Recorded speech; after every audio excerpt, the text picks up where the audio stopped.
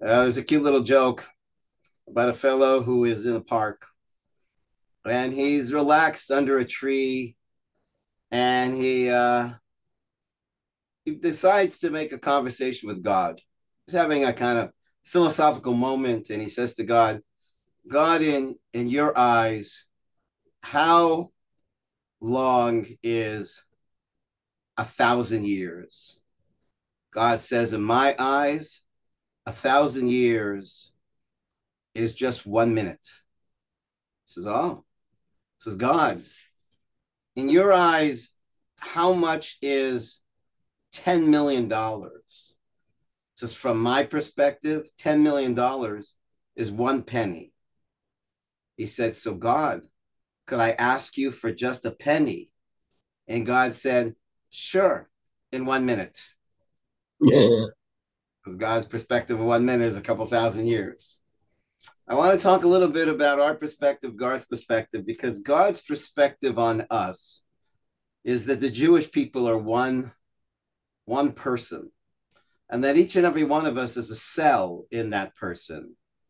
And that's a very different kind of attitude than a lot of people have. A lot of people think that you have individuals, and the individuals come together and create a community, and the community comes together and makes a nation. Rather, the Jewish people have one soul, and each and every one of us is part of that one soul. And what separates us is our body. But if it wouldn't be for our bodies, we'd realize that we are actually one self. And at this moment, I'm just speaking to myself. And at this moment, you're just speaking, you're just listening to yourself. And what I want to share with you is a kind of lifestyle that one should aspire to based on this perspective. And the reason why I want to share this now is because this war is demonstrating extraordinary bravery amongst our soldiers that are demonstrating the truth, how the individual experiences himself as a part of the collective. So much so that they're willing to die for the Jewish people. And that's pretty amazing. And this is not just simply people that are religious. I mean, I don't like the word religious because there are people that maybe don't put on a kippah and wear tzitzit, but they don't wear any of the outside trimmings, but they're profoundly religious. And you could have people that have the outside trimmings and they're not religious.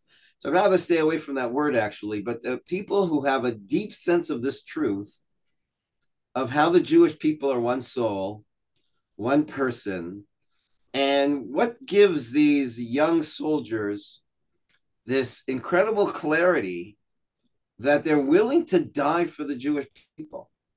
And that's really extraordinary. So I'm going to share with you some text.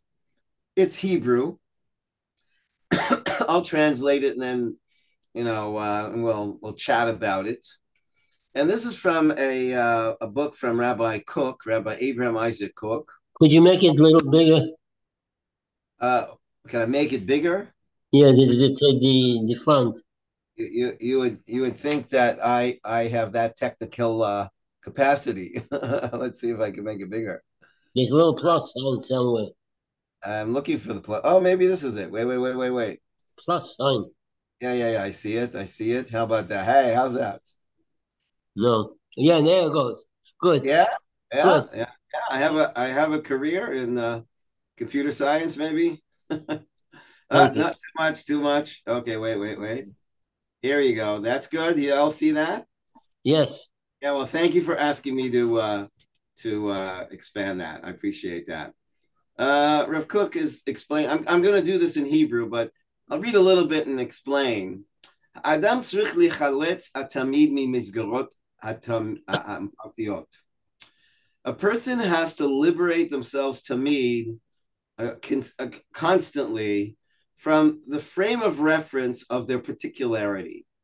Most people are stuck in their me, and their life is all about me and what's good for me. And actually, the truth is that when a person is stuck in the me, I call that miserable. You will not be a happy person. You will be a miserable person. But when a person gets out of the me and sees themselves within the context of a greater we, That's the true identity of who you are. You are part of a greater self. You are part of a greater reality. You are part of a greater soul. And a person needs to constantly liberate themselves from this small mindedness that only sees things through their myopic, and again, you got that word that myopic way of thinking that it's all about what's mine and it's all about me. And again, within the context of what we're witnessing here amongst the Jewish people, the extraordinary bravery and willingness for a person to give up their lives, but it's one thing, and it's incredibly admirable of a young soldier who's 18 or 19 or 20. But you have soldiers that have risked their lives and actually have given their lives to the Jewish people. They're married, they have 6, 7 children. And yet, what gives them the strength to be willing to sacrifice their life? They don't feel they're sacrificing their life. That's like if my finger was given the choice to die for my body or let my body die. My finger would say, "What are you talking about? If the body dies, I'm done." Because if you happen to notice a finger on the street, that's not a finger. That was a finger. But if it's disconnected from a body, it's dead. It's not alive anymore. My son, who teaches at the yeshiva, he's one of the mashkichim, he put a vase of flowers on a table and he asked some students, "Tell me, what's your first association? What do you see there?" So one said shape, and another said color, another said, beauty. And he said, "You know what I see? Death." And they were taken aback by that. "What do you mean?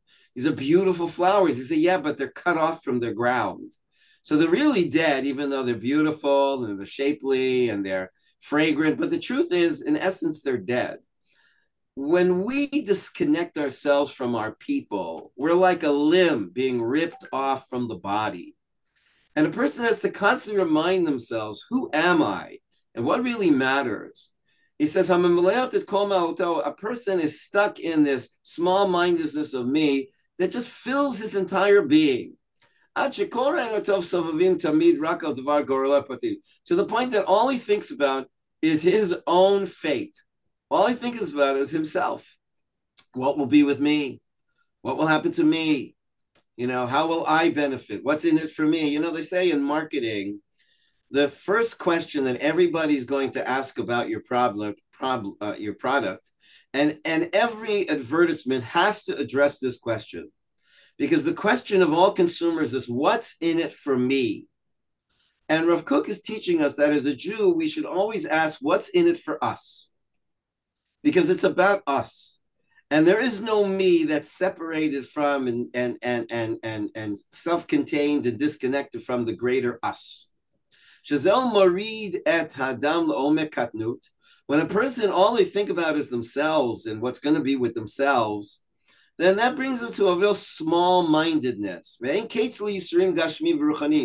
And this causes them endless pain, physical and spiritual pain that is generated by this. Now, this is pretty amazing. Rav Kook says that when a person is self-absorbed and only thinks about me and what's good for me and what's going to be with me, then this brings them to such a small-mindedness, which generates literally pain.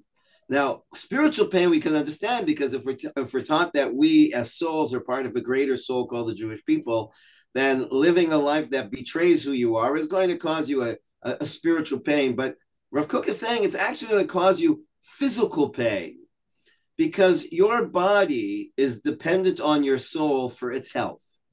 And if you, as a soul, are not a healthy soul, and a healthy Jewish soul is a soul that identifies with the entire Jewish people and lives in the name of, in the interest of, for the sake of the entire Jewish people. And just as my finger is unique, but it has no future set apart from the rest of the body. And therefore, my finger cares about the entire body, right? And that's in its own interest. In its own interest, the me has to care about the we. So if Kook continues, a person has to always think and want. They should always be anchored in what's good for the collective. Even the Hebrew word kolalut has the word collective in it. I'm always thinking about the collective. How is this in the best interest of the collective?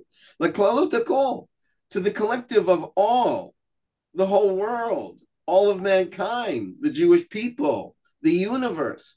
That's what should be on my mind. Not me, but us, but not just the little us, my family, not just the greater us, my community, not just my country, not just my continent, but a person should always think, how can I contribute to the world? Because that's who you are. You are part of the world. And when you separate yourself from the part of the world, you forget that that's what we're here for. We're here for each other. Who are we here for? A person who anchors themselves in the collective consciousness and lives their life always thinking, how can I contribute to the greater whole? Their individuality will be established. It's not like you're going to give up yourself because you're in the interest of and you're living for the greater we. The greater we becomes the context for, the basis for, the very soul and life force of your sense of self. You have a whole new sense of self. You know, my finger as part of a body is an extension of a body, and it finds itself as part of the body. You know, I heard a story about a soldier whose friend came into the barracks with new army boots. So they were very impressive new army boots. So he said, "Hey, where'd you get those?" He said, I just went to the army supply and the guy gave me new boots." He said, "Well, I want new boots too." So he goes to the supplier. He says, "I'd like a pair of new boots." He says, "Sorry." "I'm sorry. You ran out of boots?" "No." "What do you mean, sorry? My friend was just here half an hour ago. You just gave him new boots. You finished with the boots?" He said, "No, I got plenty more." He said, my friend was just here half an hour ago. You gave him new boots. Why are you not giving me new boots?" He says, "Your friend is very different than you. You came in and said, 'I need new boots.' Your friend came in and said, 'The Jewish people need me to have new boots.' So I didn't give him new boots. I gave the Jewish people new boots." Do you get the point? The point is, who are you?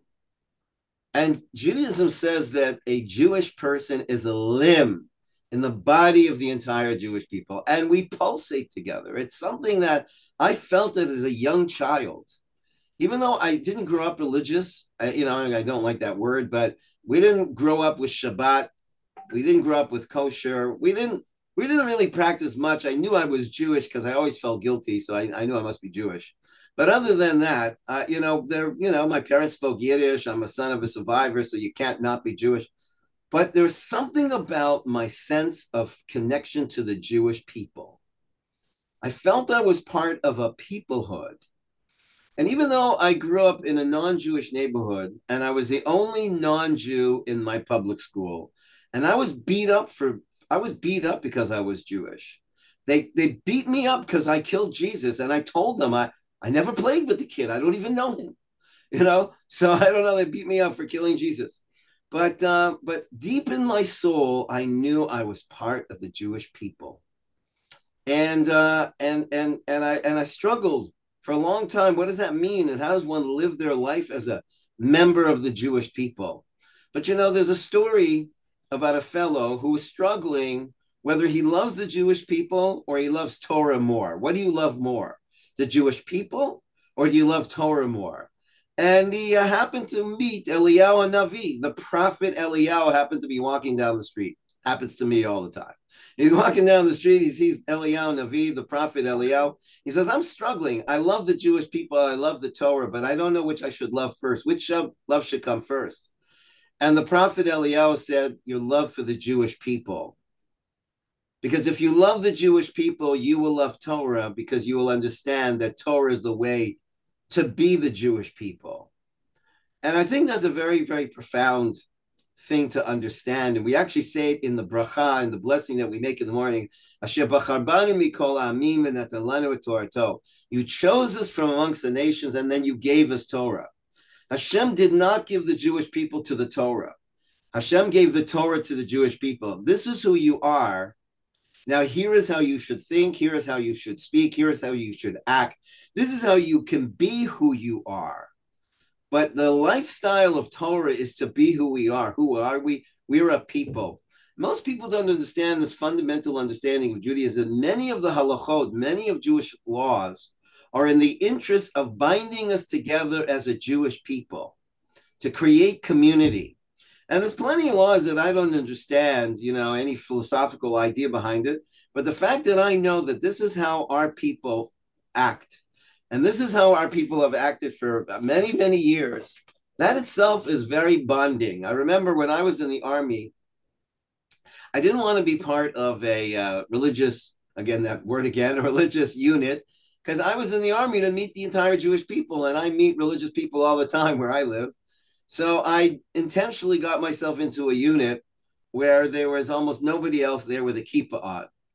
And so one day the sergeant is giving us a talk on the army and the rules of the army. And before he gives the talk, one of the guys said, can I ask a question that's not related? And said, yeah, sure. Before we start, said, how come the religious units go into the dining room before everybody else? Like, we're all standing outside the dining room, in rows, and the religious guys are always going first. How come they go in first?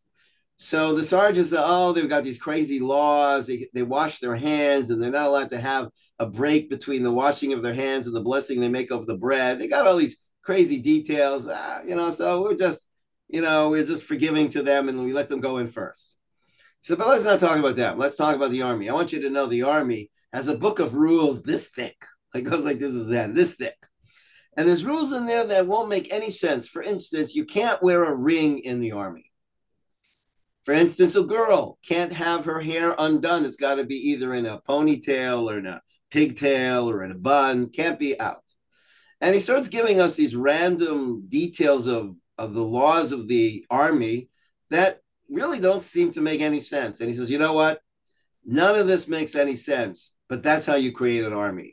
The fact that we are all adhering to the same code of law is what turns us into a bunch of people into one hand.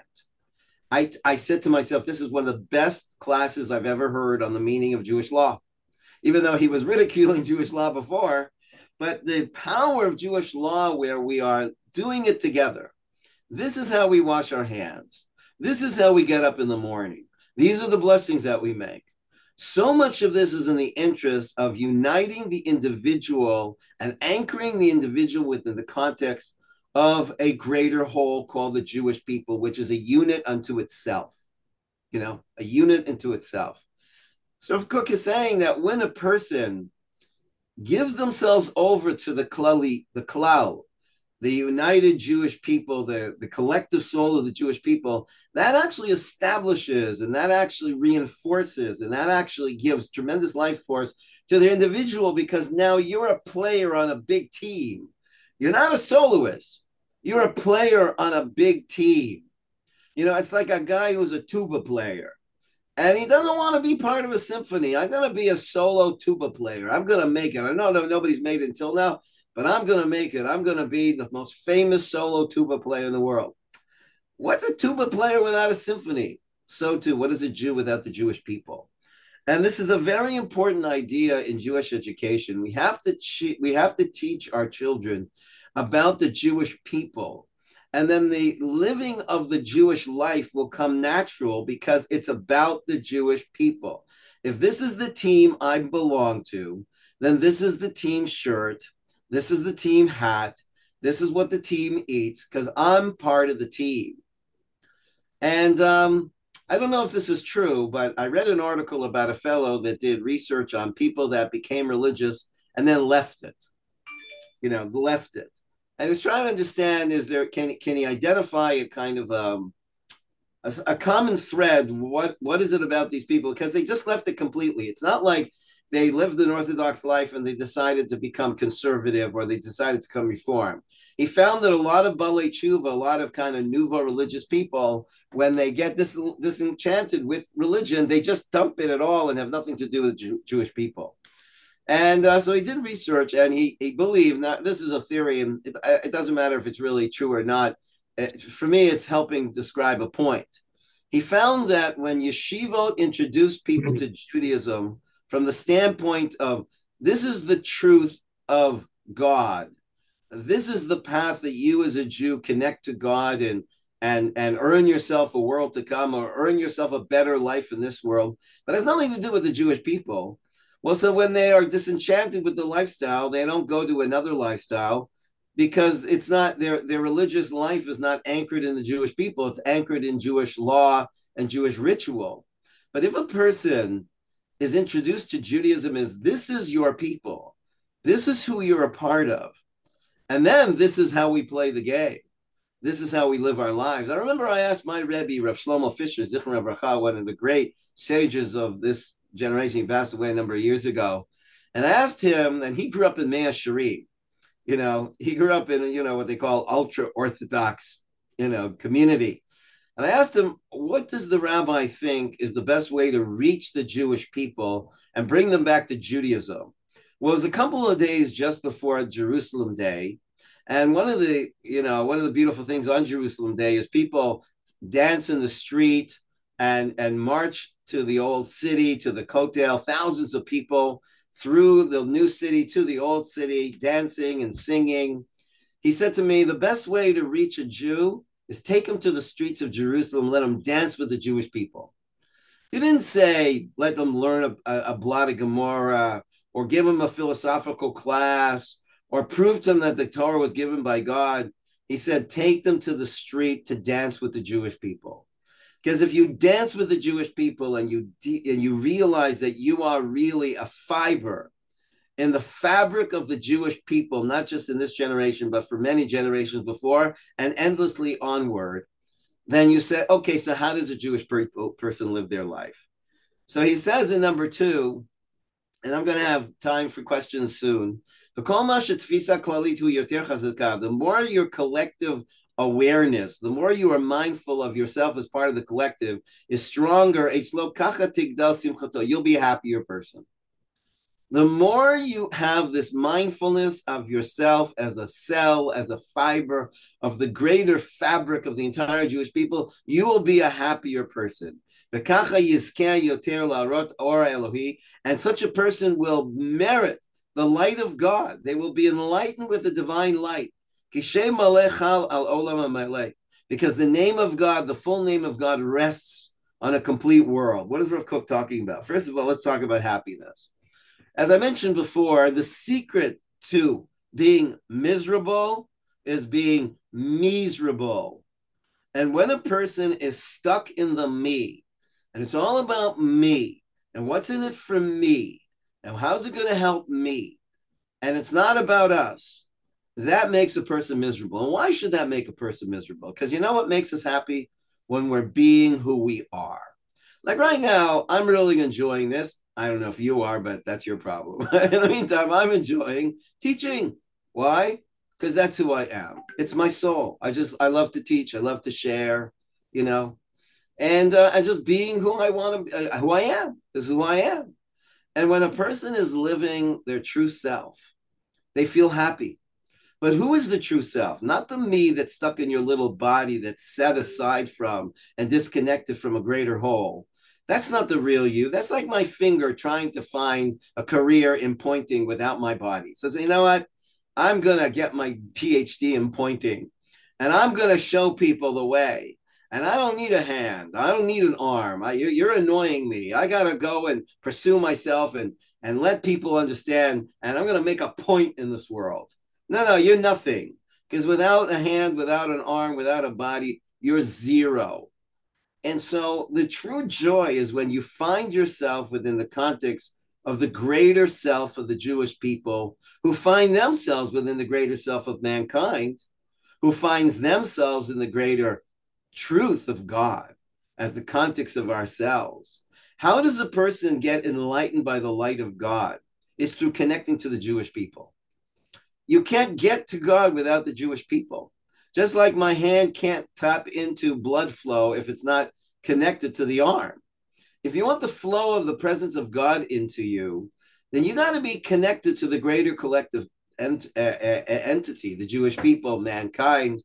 But if you set yourself off and say, I'm looking for God, I'm going to go to a mountain and I'm just going to meditate, and I don't want anything to do with all those low life people. It's just me and God. We're going to elope. You'll never get to God that way. You're never going to get to God that way. And so, I heard a funny story, kind of sad also, from a man named Ramdas. Ramdas in the 60s wrote a book called Be Here Now. He was a Harvard professor. His name was Richard Alpert. He was a Jewish guy.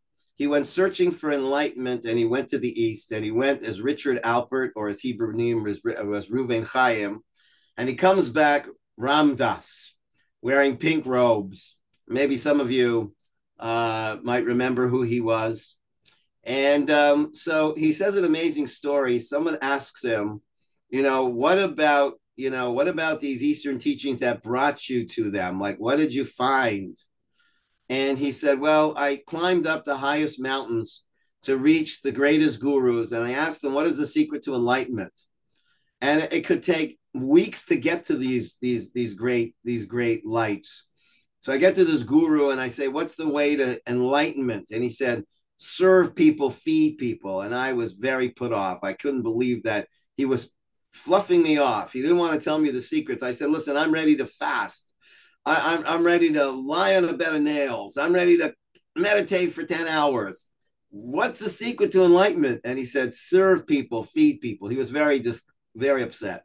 Okay, so he went looking for another guru, and he climbed a mountain where a guru is up there in isolation, and he says, what is the secret to enlightenment? And he can't believe his ears. This guru says, serve people, feed people. He said, what is this, a union? You can't get in? How do I get the secrets? I told you, I'm ready to fast. I'm ready to do anything, anything. I'm ready to bathe in ice water, whatever it takes to enlightenment, to transcend myself and reach nirvana. What do I need to do? And he realized after meeting many, many of these great gurus that the secret and the path to enlightenment and the presence of God in your life is to serve people, feed people. And it so saddened me because poor Richard Alpert didn't read that as the story of Abraham. Abraham is a man who's waiting at the door of his tent after his circumcision. What hurt him more than the circumcision was not being able to usher in people and serve people and feed people. How does a person get to God? Through people, by serving people, by feeding people, by realizing that we are one and there is nobody else. There's just a oneness, and the individual can only find themselves as an individual within the context of this oneness. And so I want to jump down here to something from Viktor Frankl. The real aim of human existence cannot be found in what's called self-actualization. Mistake. People are really into the self. I want to actualize myself. Human existence is essentially self-transcendence rather than self-actualization. Self-transcendence is get out of the me and live your life in the interest of and in the service of the we. That's what it's about. It's called love. Love is so fulfilling because I get out of me. I get out of the me. And this is what he's telling us. It is about self-transcendence, which is what Judaism is about. Judaism is not about self-actualization. It's about self-transcendence, which itself is self-actualization. Self-actualization is not a possible aim at all, for the simple reason that the more a person would strive for it, the more they would miss it, because the true self is part of a greater self. So if I'm trying to actualize the little me, I'm losing who I really am. That's like my finger trying to actualize itself and has no interest in the rest of the body. I just want to be a self-actualized finger. That's insane. For only to the extent to which people commit themselves to the fulfillment of their life's meaning, to the extent they actualize themselves. What is your life's meaning? What gives a word meaning? The most meaningless place for a word is a dictionary. If you were a word, you wouldn't want to be in a dictionary because the only connection you have with the word before you and the word after you is the same first letter. But we don't tell a story together. We don't work together. We have nothing to do with each other. We don't help each other. So the worst place for a word to be, if it was self-aware, it would be miserable in a dictionary. A word wants to be in a story. A word wants to be in a sentence, and a sentence wants to be in a paragraph, and a paragraph wants to be in a chapter, and a chapter wants to be in a book, and a book wants to be part of a series. And that's where that little word is going to find its meaning. Because meaning is when you get beyond your little self and you become part of a greater context. And that context gives your life meaning. And so if you're a ball and you're in a sentence that Joey sneezed the ball, that's not the sentence you want to be in, because Joey doesn't sneeze balls unless he has a serious problem with his nose. You want to be part of something related to hockey or something, or soccer or something like that. You want to be in the right sentence. And so too, we need to understand that self-actualization is a total misunderstanding. It's about me, optimizing me, maximizing me. That's the most minimalizing way you could go. Because the real way you find yourself is beyond yourself, outside of yourself, part of a greater we. And with this I will end. You know, one of the most powerful spiritual experiences I had was when I was a teenager. I went to rock concerts, and I loved rock concerts. I love rock and roll.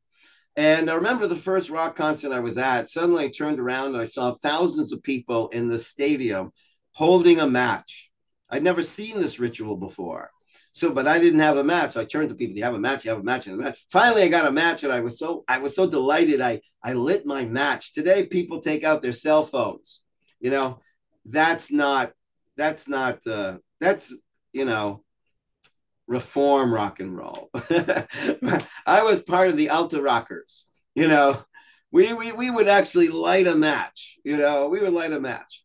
And I would wait for that moment when thousands of people would light that match. And I didn't know what it was about it, but it was something that I just cherished. I just cherished that moment, that few moments where we were all holding our thousands of matches. But then I was invited to a Shabbat experience with the organization NCSY. I'd never done this before. I never did Shabbat before. And they put in front of us this long table with hundreds of candles. And everybody started singing and dancing in front of this candle, preparing ourselves for Shabbat. And then we all lit our candles. And I thought, you know, I've never done this before, but this feels so familiar. And then I realized that the whole time I was at these rock concerts, I was looking for Shabbat. I was looking for Shabbat at a Black Sabbath concert. That's what I was doing, because I wanted to be part of a greater whole. And that's when you become holy, WHOLLY.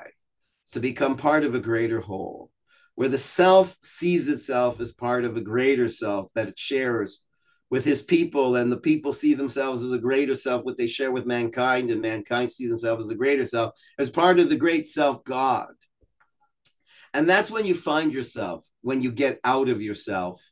That is actually going to be where you really find yourself. And so that's the meaning of your life. In other words, Frankl says, self-actualization cannot be attained if it is made an end in itself. If it's all about me, I'm the be-all and the end-all, that is the end-all of my life. But only as a side effect of self-transcendence. When I give myself to others, I actually find myself.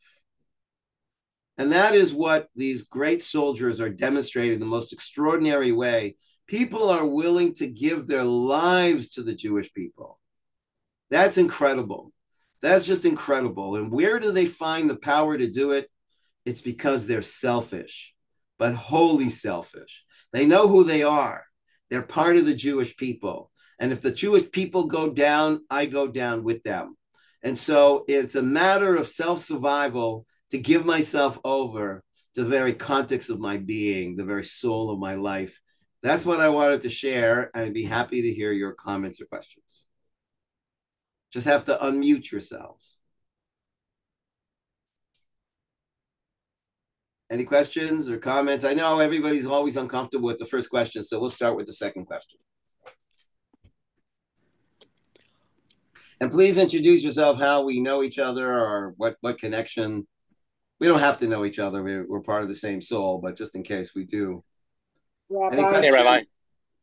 Yes, who's Rabbi, it's speaking? Michael Sosby. Hey, Michael. Wow. Wow. And I'm taking a walk with you, an amazing place. Thank Right. you. So I just wanted to I tell hope you that's how not just a important. screen share in the background. That's really No, beautiful. I'm on lovely Lake Merritt in Oakland, and I just wanted to tell you how important this shiur is for me this morning, because as I walk around the lake, it is plastered with really nice paintings, but they say things like "Free Palestine," "Love Hamas," "Kill Bibi," and I'm envious of you being there in Israel, and I just wanted to thank you for being there and for pointing out to us all how important Klal Yeah. Israel is.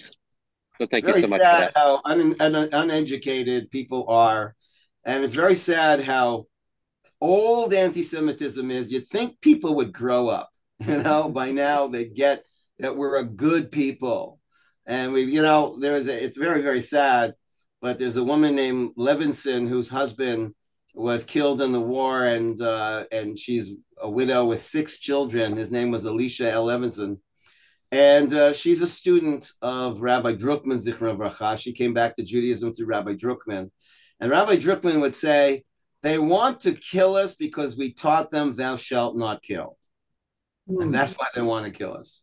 We Right. told the world, that you can't just have fun and do whatever you feel like doing. There's a higher power, and we all have to take care of each other.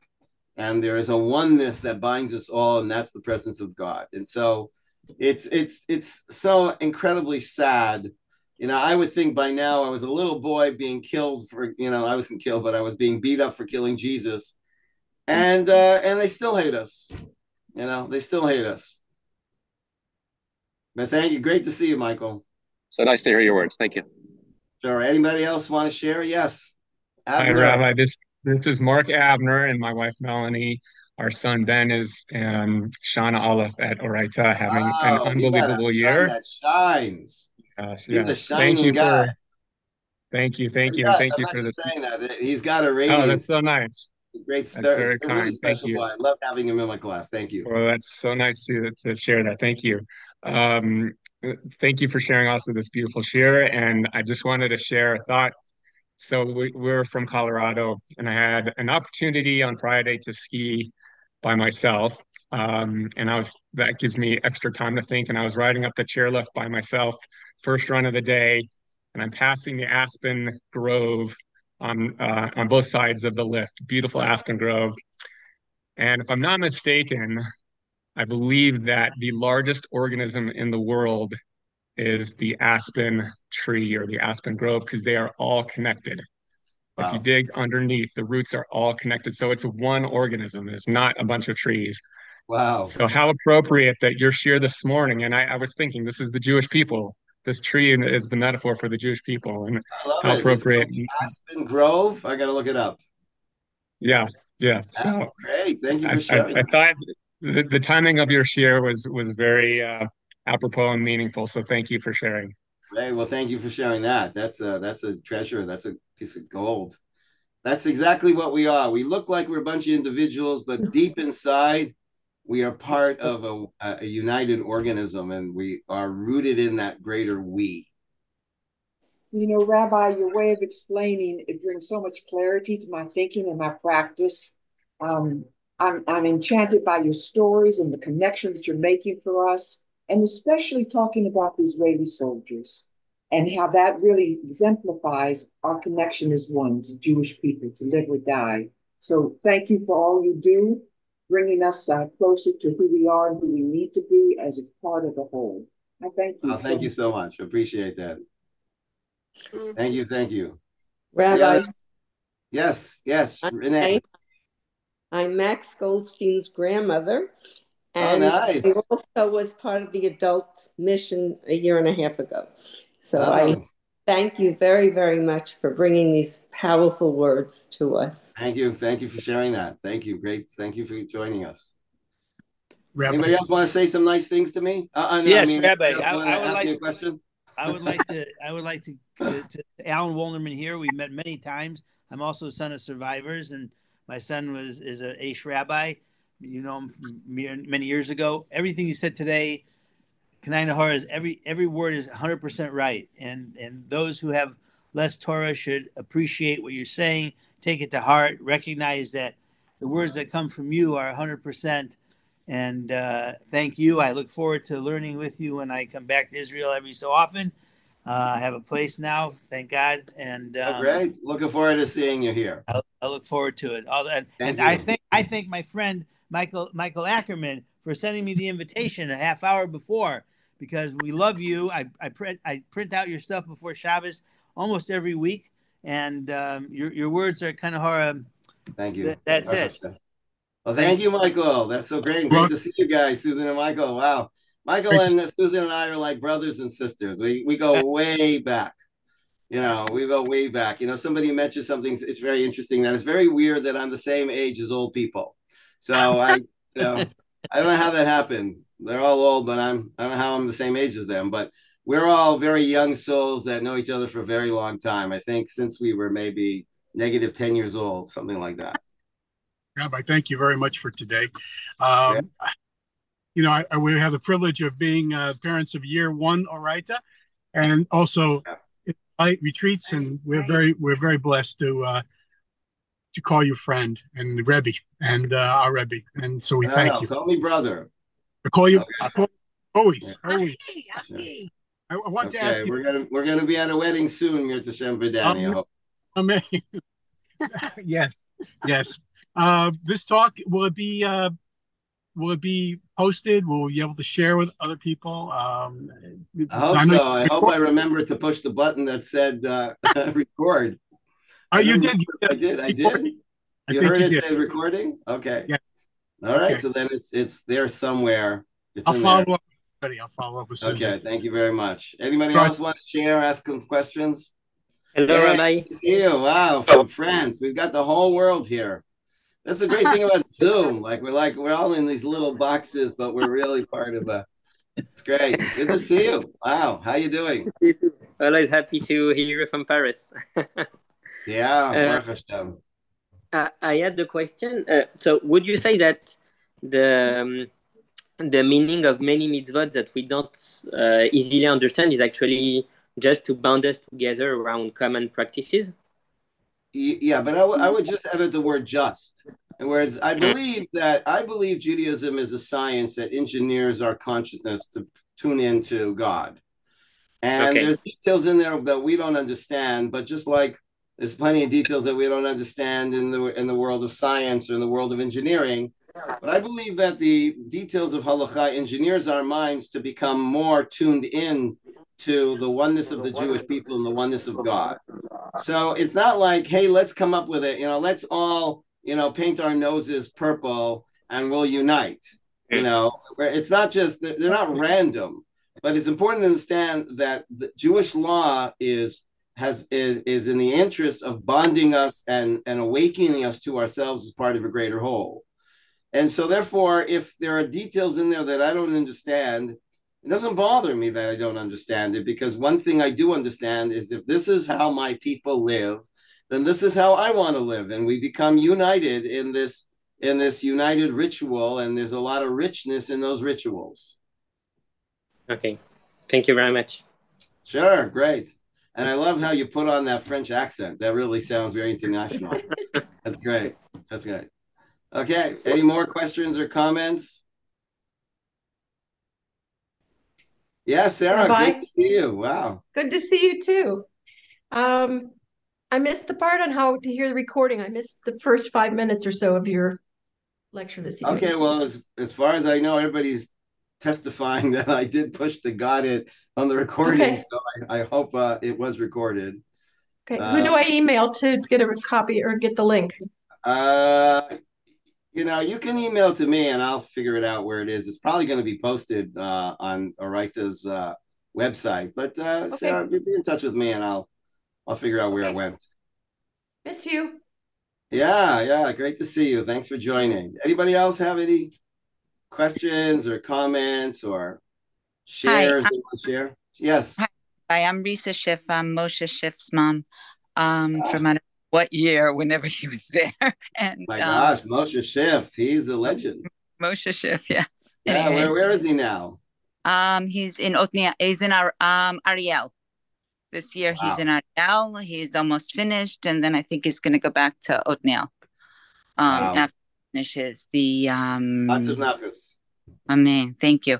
And I love your message. And I wanted to just share, I think this is a really important tagline to get to all younger education and early childhood education, that we are part of the Jewish people and you're here to learn then what to do, but to be proud of being part of that. That that way, that's what I think needs to happen, because there's such a disconnect so many times in education of why am I in yeshiva when I want to go play ball outside with everybody who's not. So this is really, I walk away with that, and thank you. One of my teachers pointed out something very interesting. He said, if you ask a Christian, why do you teach your children Christianity, then they will most likely say, because it's the truth. If you ask a Buddhist, why do you teach your children Buddhism? Most likely the answer is because I think it's the truth. But if you ask a Jewish person, why do you teach your kids Judaism? The real answer should be because they're Jewish. I believe it's true, but more important, this is the way they can be who they are. It's because they're Jewish. And that's one of the reasons we don't go around proselytizing and trying to actively convert people, because our goal is be who you are, be part of who you are part of, and we'll find each other, underneath the ground in the grove, the aspen grove, in the deep way. But it's not about, obviously we believe that Judaism is true, but I, as a Jewish father, teach my children Judaism because they are Jewish. And this is the path for them to become Jewish and to identify with the people and the history and the destiny of the Jewish people. Beautiful. And it's okay for them to be different. We are different. Everybody's different. That's what makes it so beautiful. Imagine you have a puzzle and all the pieces of the puzzle look exactly the same. How are we going to get together? What brings us together is how different we are and how we complement each other. We are not here to compete with each other. We're here to complete each other. And therefore, Rav Kook says that, God has blessed each and every one of us with a unique talent to force us to work together, to understand that you can do what I can't do and I can do what you can't do. And that's why together we can make this really beautiful work together. Any more questions or comments? So our hostages should be returned. Amen. And the soldiers should be protected. Mine. We should hear no more of these sad, heartbreaking stories about orphans and widows, and it's just heartbreaking. There's so much sadness, and we feel. That's the interesting thing. I remember my father, who grew up in Russia as a child. I remember my father, when anything would come up on the news about Israel, he would break down and cry about people he didn't know. And I remember I was so touched by that, and I didn't understand, why is my father crying over strangers he doesn't know? And I realized they're not strangers. Even if I never met this Jew, and even though I'll never meet him ever or her ever, this is my brother, this is my sister, and we are one. Inzra, Rabbi. Alles ist ein Inzra. That's right. Okay, Kol too. Thank you for joining us. All the best. Shalom. Love you, shalom. Rabbi.